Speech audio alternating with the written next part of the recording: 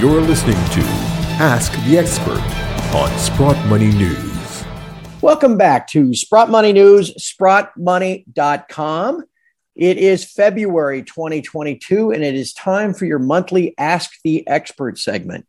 I'm your host, Craig Hemke, and joining us this month is a new guest, Peter Boockvar.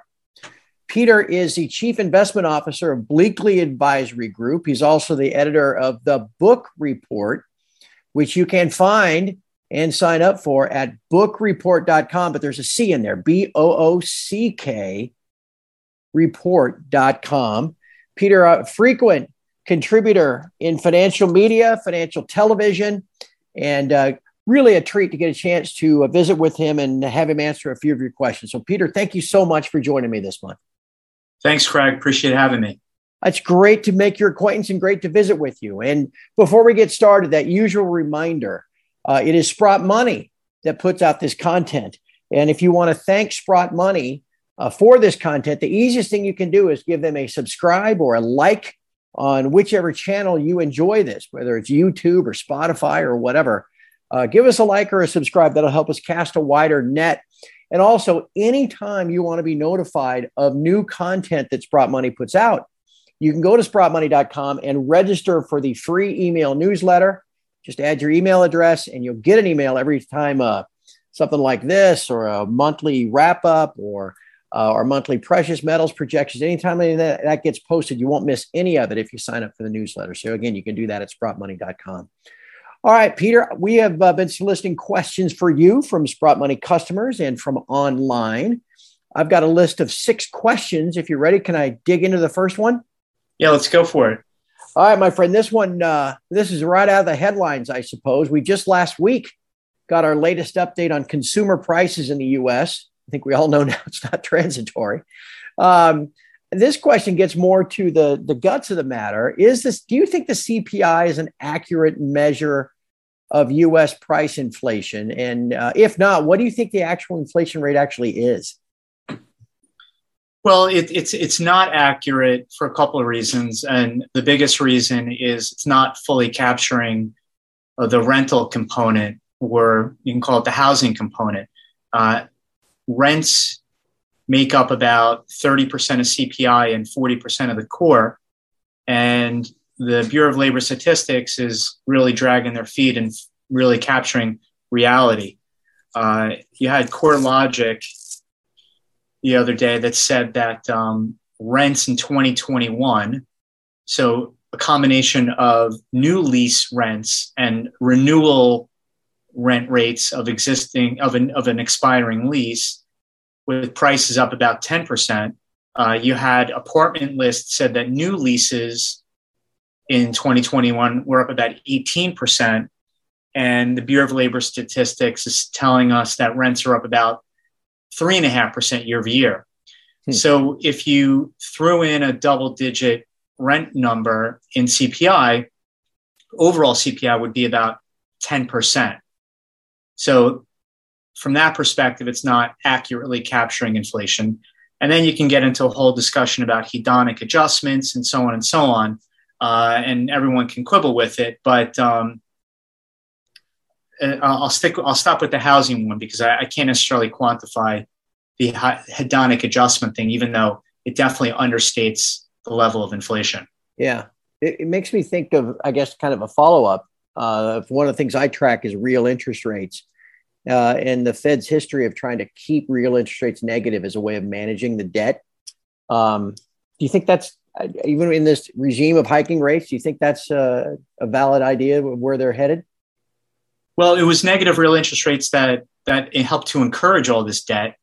And then because of all the debt that gets created, they are then trapped to stay in negative real interest rates. So it goes even deeper than that. But we'll see how far they can get and how less negative real rates will get, because it won't be a while that we'll see at least zero real rates. Yeah. All right. Well, let's go on to question number 2. This isn't really a precious metals question, about just the equities in general, I guess, and gets to your expertise as a chief investment officer. Obviously, stock markets had a great run, no matter how you measure it, 1 year, 2 years, 5 years, whatever, with all this liquidity. Can the stock market keep rallying, though, even if the Fed goes on this tightening and rate hiking regime? Well, if we look at what are the two main drivers of stock prices, one is obviously the earnings level and trajectory and speed of it. And then the other is what's the right multiple to put on that earnings stream. And what we've started to see last year with a lot of big high flyers, that valuations now matter. And a lot of it has to do with the changing monetary policy.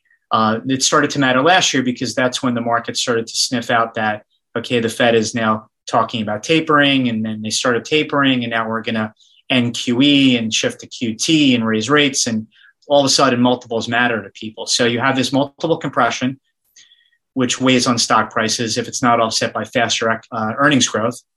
And now you have the likelihood of an economic slowdown in response to higher interest rates, inflation, and monetary tightening. So you have now stock prices getting hit in both directions.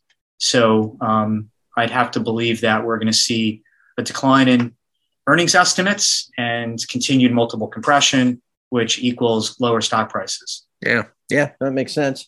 That actually tees up question number 3 pretty well, Peter. So nice work. One of the things I've on my site we've talked about since right after COVID got rolling back in the summer of 2020. It always seemed to me that some level of stagflation was a likely result.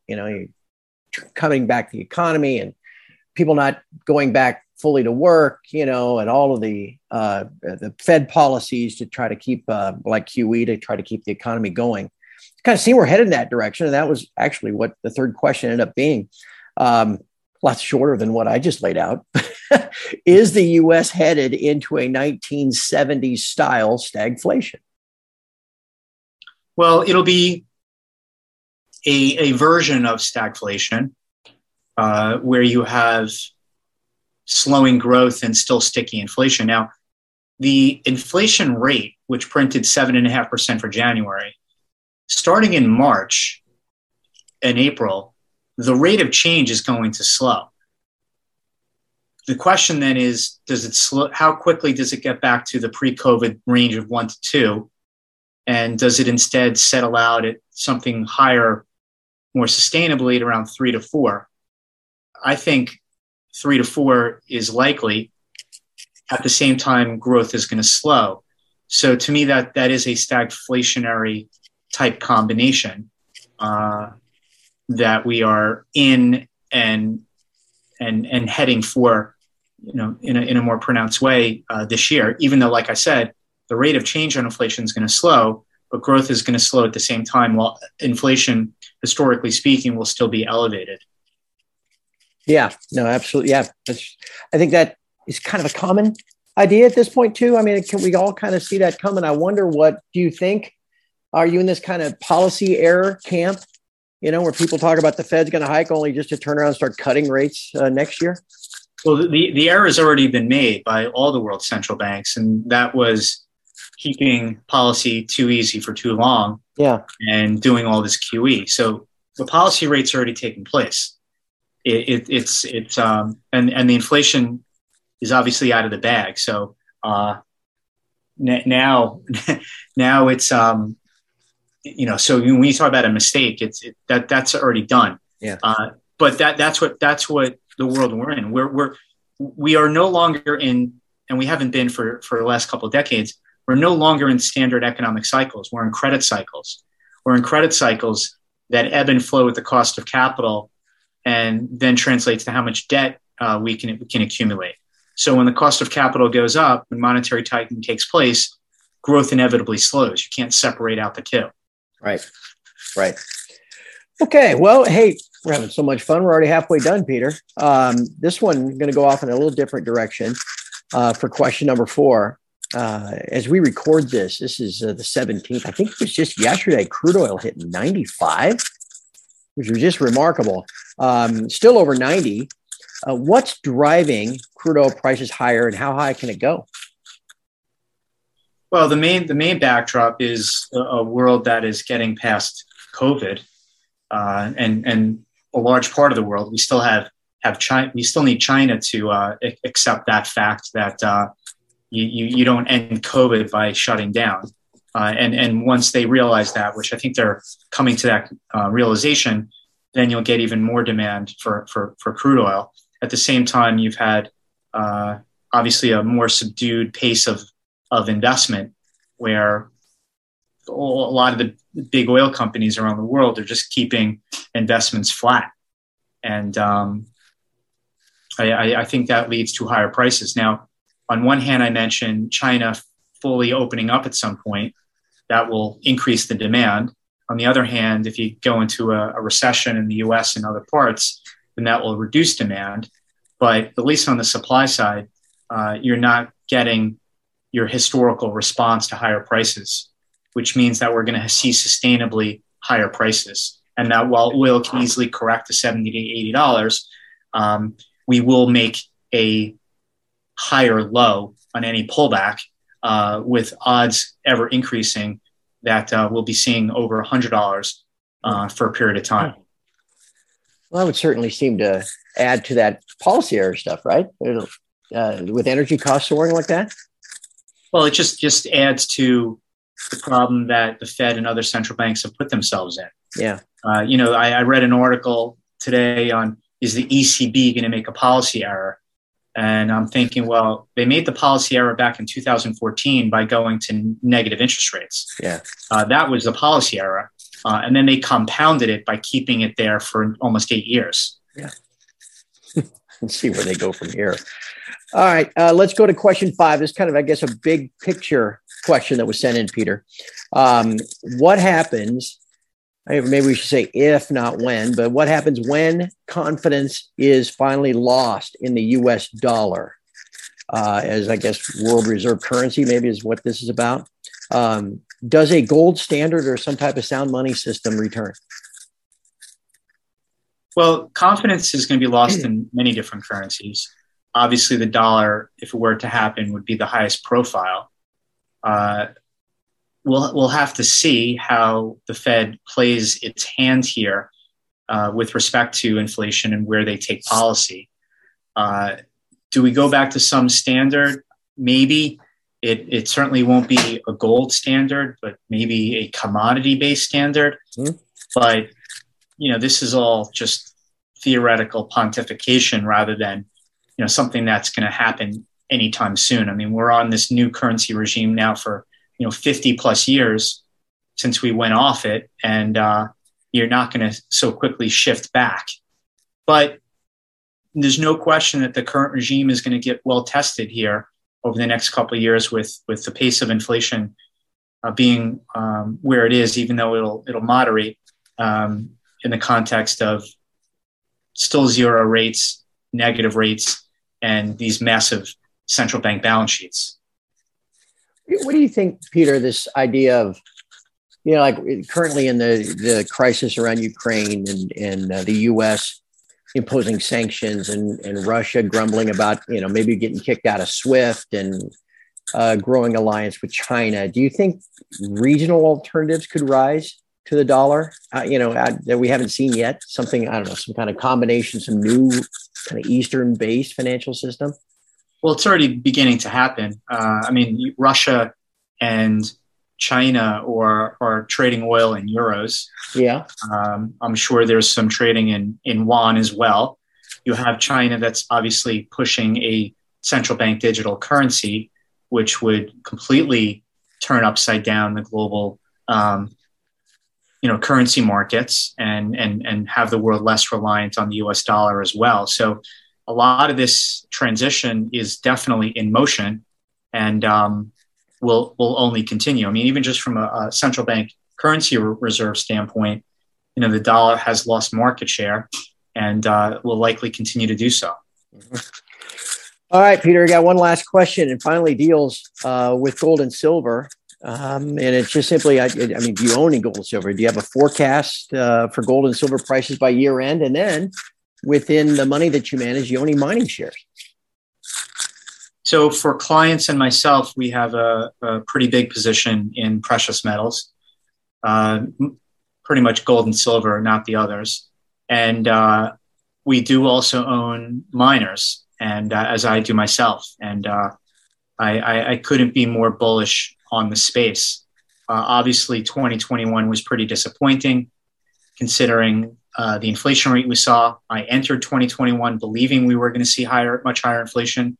So I was right on that, but certainly wrong on the performance of gold and silver. But I think that came in the context of a very good 2020 and the market's belief that either inflation was not transitory, was transitory, which was proven wrong, of course.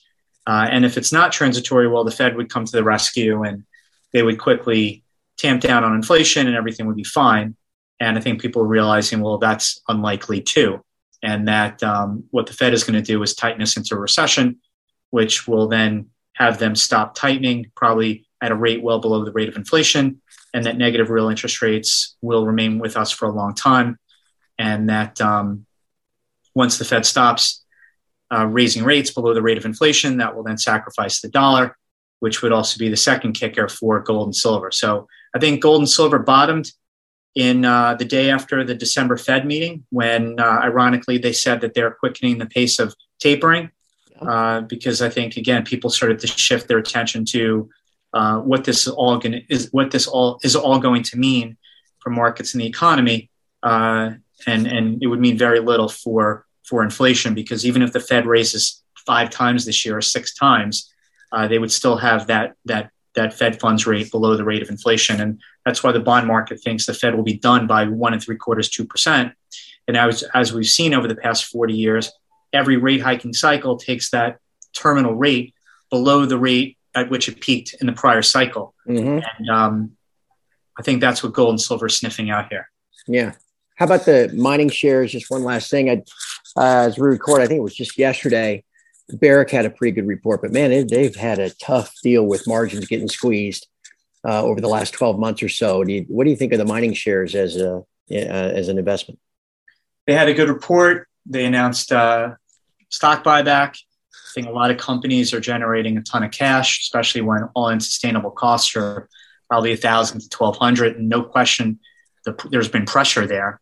But now that you have gold prices and even silver with it rising, a lot of these producers are going to make a lot of money, and they're dirt cheap, and they've been left for dead. No one cares about them, and that's the time when you want to start investing. And now I say now's the time. I mean, I've been in these things for the last couple of years, so I've been lugging the miners along.